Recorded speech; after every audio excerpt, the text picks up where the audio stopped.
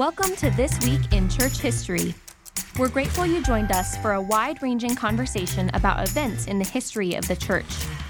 Here are our hosts, Dr. Michael McMullen and John Mark Yates. Lord, I am coming as fast as I can. I know I must pass through the shadow of death before I can come to see thee.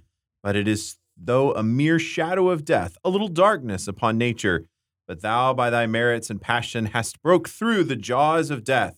So, Lord, receive my soul and have mercy upon me, and bless this kingdom with peace and plenty, and with brotherly love and charity, that there may not be this effusion of Christian blood among them, for Jesus Christ's sake, if it be your will. This was the final prayer of William Laud, as his head was promptly removed after this prayer on January the 10th.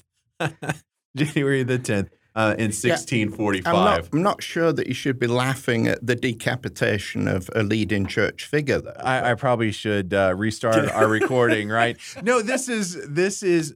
We want to talk about William Laud in this first episode of this new season of This Week in Church History. I'm here with Michael McMullen, and I'm John Mark Yates, and we get a chance to talk about all these figures in church history. And in the 17th century in Britain, there was a man by the name of William Laud who eventually attained the role of Archbishop of Canterbury, one of the highest positions in the Church of England, yet maybe he shouldn't have been there.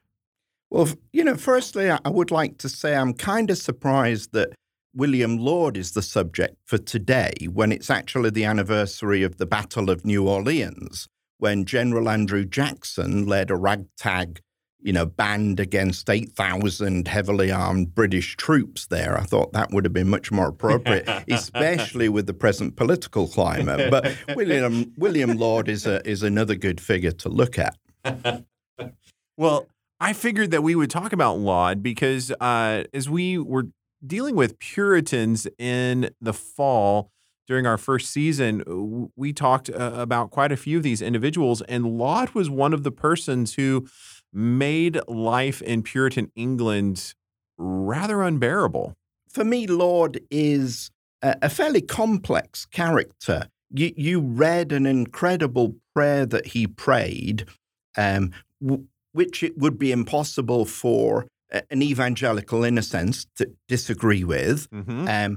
And yet this is a man who would do incredible things to other Christians, including, encouraging them with the possibility of a trial or death or confiscation or something to flee to America. Mm-hmm. He would take an active part in trials of other people where they would end up having their ears cut off and their cheeks branded. And so, again, it reminds us, I think, that, we're all fallen people. And even as leaders in the church, we can make mistakes or get distracted or something, maybe, hopefully not. Maybe as far as William Laud did. It's interesting, even in his own day, there was a joke attributed to Charles Jester that said, "Great praise to the Lord and a little laud to the devil." It was an attempt, a pun at how conniving and manipulative he often was within his own day and time. Now, he was born on the 7th of October in 1573 and kind of grew up in a normal family, so to speak, but he never married, never, carried on. Dr. McMullen is sending signals here. You want to talk about his marital status? No, just that, Laud, along with a lot of other people, has left us incredible insights into his life and times with very detailed diaries. Mm-hmm. And the diaries were used by the man whose ears he cut off in part of the trial material, the evidence that was brought before Parliament for the conviction of Laud. And in those diaries, there are veiled or secretive or hidden agendas and meetings and liaisons that William Laud had with others that, people wanted to use as part of the evidence against him, but they weren't overt enough to be used, let's just say. So he wasn't necessarily sexually pure, it looks like, at least based on the evidence that we see, which, as he began to, he studied at Oxford, carried on, it kind of worked in a couple of different churches before coming pretty much under the patronage of James the First. And while James is ruling, he becomes dean of the church in Gloucester, where the big mess or problem that he had there was he moved the communion table. Why was that a big deal? Yeah. First, let's just say it was in Gloucester, but Well, I'm not a Brit, so there you go. And we're in the age of the Puritans, so we're wanting to purify anything that reminds us of Catholic worship, Catholic practice. And, part of the issue for the Puritans is there remains so much within the Church of England that still for them hadn't been purified enough. So even having things like side altars or stained glass or bishops or vestments was for them something which needed really to be taken away. They wanted a church that was as simple in its worship and practice as possible. And moving the table, the altar to face east was what was done in a Catholic church. Mm-hmm. Well, of course, now these are Protestant churches. And that was one issue. Everything Laud seemed to want to do, seemingly was bringing back Catholic practice, which really was a mistake. Laud was a committed Puritan, but it was his actions which he believed he could do simply because of his authority, and it shouldn't be questioned. But it really did rile the other Puritans. So yeah, he was a committed Church of England clergyman. He really was not prone in any way, shape, or form towards Catholicism. Yeah, he was absolutely committed to the church. His work here created all kinds of problems, led to his alienation and ostracization and criticism by so many individuals relating to this, put him in a very difficult position. But it's really under Charles I that he ascends to a place of greatness and of importance in kind of the political arena and sphere. And it's then he also really becomes the bane of the Puritans' existence. Yeah, and I think I made a mistake. I think I said Puritan when I meant Anglican. He certainly wasn't a Puritan. He was asked to draw up a list of churchmen for promotion, and alongside names, he would use a big P to denote they were Puritan and so shouldn't be promoted. For him, his loyalty was to the fact that the king was the head of the church. Or maybe he just realized that was the way for his promotion. He was very politically astute. Yes. The positions that he held, it was an incredible meteoric rise, really, when he realized, how the system worked and what he needed to do to bring that about. It is interesting when you read this. It was for James that he made the list and indicated who James should consider or not consider.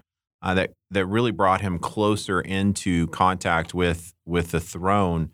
Under Charles, he was part of the Chapel Royal, right? So he was helping in the leadership of the pastoring and shepherding of the royal family. He's in contact, becomes a confidant, and actually politically kind of plays that, where he adjusts some of the liturgy to please Charles. Really likes the idea, as Laud has encouraged him, that he has the divine right of kings. Mm-hmm. And Laud impresses that on Charles especially, so that his word is law in the church as it is in the state. No wonder that Laud then will become preferred and promoted and encouraged. And with that growth in position, he eventually is placed in that essential position as Archbishop of Canterbury, this key seat in the Church of England. From there, what does he do to the Puritans that really made him such an oppositional figure? The Puritans will become sidelined. They'll face, depending on their position, they face increasing opposition from Laud and from the hierarchy in the church.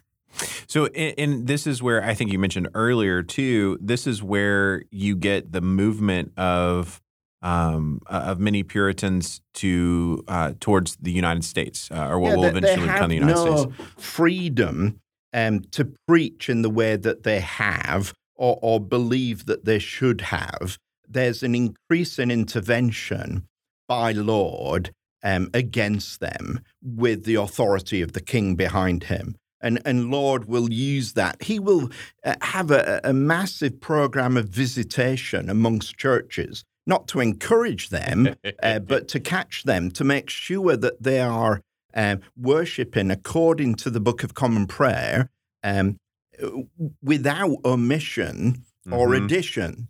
In prior days, the Book of Common Prayer had been there, but churches had a freedom to use what they wanted, to leave out what they wanted, or to add what they wanted within parameters.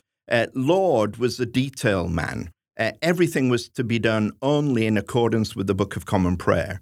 And a lot of Puritans had an issue with that, praying from a book.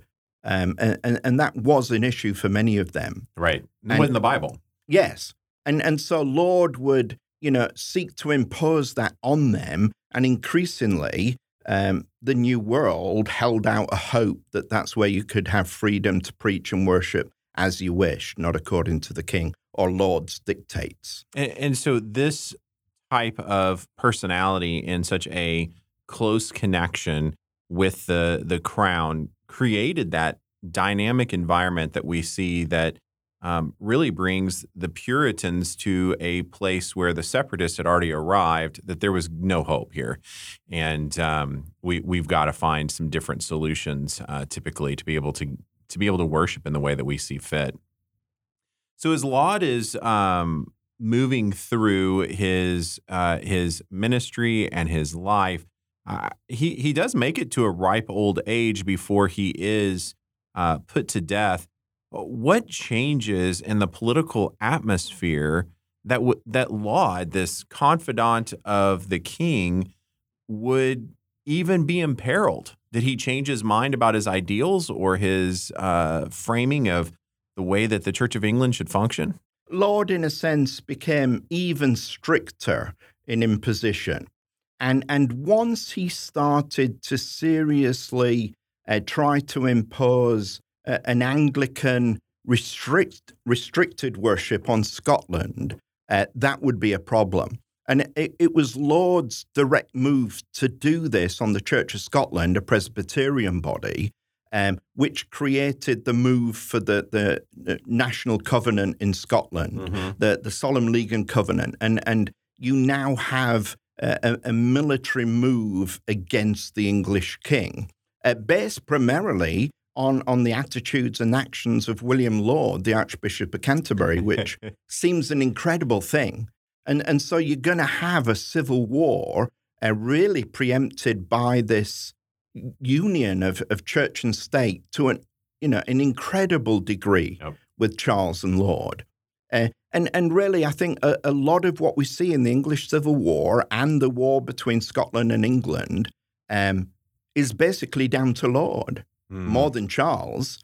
Charles has his own issues with the Parliament, but, Charles calls Parliament together. He's not had them convene for, I think, 11 years. He calls them together, and the only reason is he wants funding now to fight Scotland because of what Laud has done. And that leaves Laud in this precarious position between Parliament and the Crown. So Parliament itself is the one who pretty much has the trial and convicts him to go to his death. Yeah, I mean, Laud all along has been, a supporter and someone patronized by the monarchy. And he's chosen a side for decades, which profited him. And then suddenly it's going to cost him. And he dies without the Crown's protection. Why would the Crown abandon him? Well, you're in the middle of the English Civil War. And Laud is now not the asset that he ever was. And things have changed dramatically. And Laud will end up, being decapitated outside the Tower of London. So you can go today and isn't there a plaque at the Tower of London still? You can go to Tower Hill outside of the Tower of London and see the plaque where he and hundreds of others all lost their heads. If you were not of nobility or royalty, then even if you were kept in the Tower of London as a prisoner as he was, you would be taken outside the walls to be executed. And then his memory overall corporately still never lost at least some of its reputation.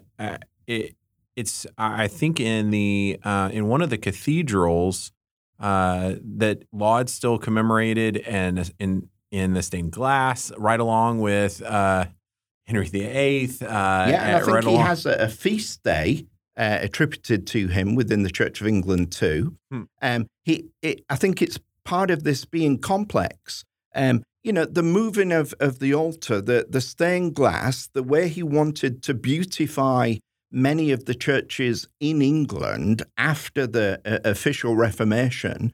I think, trying to be honest and generous with him was never done from a Catholic motive, but done from a motive to make the churches more beautiful, as he said, really to reflect something of the beauty of Christ. So when we're thinking about historical figures, I think we would probably, if we were to weigh him on our own sense of justice and understanding of what we see, we would probably put him in the negative category rather than positive. But yet this shows that this is so complex when we look at this, that there are still positives that are attained by some of these individuals, and that there are still things that even the Church of England still chooses to kind of remember positively from Laud. Yeah, we see things, I think, so black and white, and it's so easy for us to make a judgment. And yet, to do that really is to be quite superficial, unless maybe you've read everything he wrote, all his diaries, to try and at least see the pressures that he was living with, the time in which he lived, and not to dismiss him outrightly as an enemy of the Puritans or an enemy of the separatists. In a sense, yeah, he was that, but there's more to him than that. He really did want, worship to be done in a certain way so that it was in order and that it really did reflect something of who God was and what he'd done in Christ for the church. And that is such a powerful legacy. If only he had followed through on some of the other pieces to just, promote some of that positive reformation that was happening within the context of the Church of England. You can only imagine what if that had happened. Those days of power of the kings, the monarchy, so difficult for us to appreciate exactly how hard it would have been for, men within the church, evangelicals to operate, Puritans, separatists, all the different pressures. So so incredibly complex. And we think of our own time as being complex. At least in Great Britain during this time period, it is so disruptive. And a false move was a life sentence, a sentence of death. And it's so complex in leading churches. There is one thing that we could say, he did lose his life, but for no real crime. Mm-hmm. Parliament simply couldn't prove a crime that he'd committed, and so said that they could simply make anything that someone had done a crime of treason, right? And then sentence you to death. And so one good thing is, nothing about him could be proven to actually sentence him to death. So, and there we have it. William Laud, controversial figure, difficult man to look at when it comes down to it in terms of his legacy and the pieces that are there. But also, anytime you study the Puritans, especially during the early 17th century, you cannot help but run into the figure of William Laud, who died on the 10th of January. Well, listeners, thank you so much for joining us for this episode of This Week in Church History. Before we leave, one quick comment for this spring. My colleague, Dr. Michael McMullen, you've been granted a sabbatical. What does that mean in the context of an academic's life? It will mean a period where I am relieved from teaching and administrative duties at the seminary to allow me a time of intensive research and study for work that I am undertaking to publish. So hopefully my book, which has taken 10 years or so, on William Wilberforce will be completed and heading towards the publishers, and further work that I'm doing on him will also kind of get a very good head start too. So that means for the remainder of the spring, we will take advantage of every opportunity we have to have Dr. McMullen join us. It may be a bit spotty in places while he is doing yeoman's work and the life and work of William Wilberforce, which hopefully we'll have a chance even to talk about a little bit more, your work and research in the life and ministry and really calling of Wilberforce to do amazing things. Yeah, just to remind the church of the incredible gift that he was. So. Excellent. Well, again, listener, thank you for joining with us for this first episode of the new year. As always, we're thankful for you, and we look forward to you joining us next week for This Week in Church History.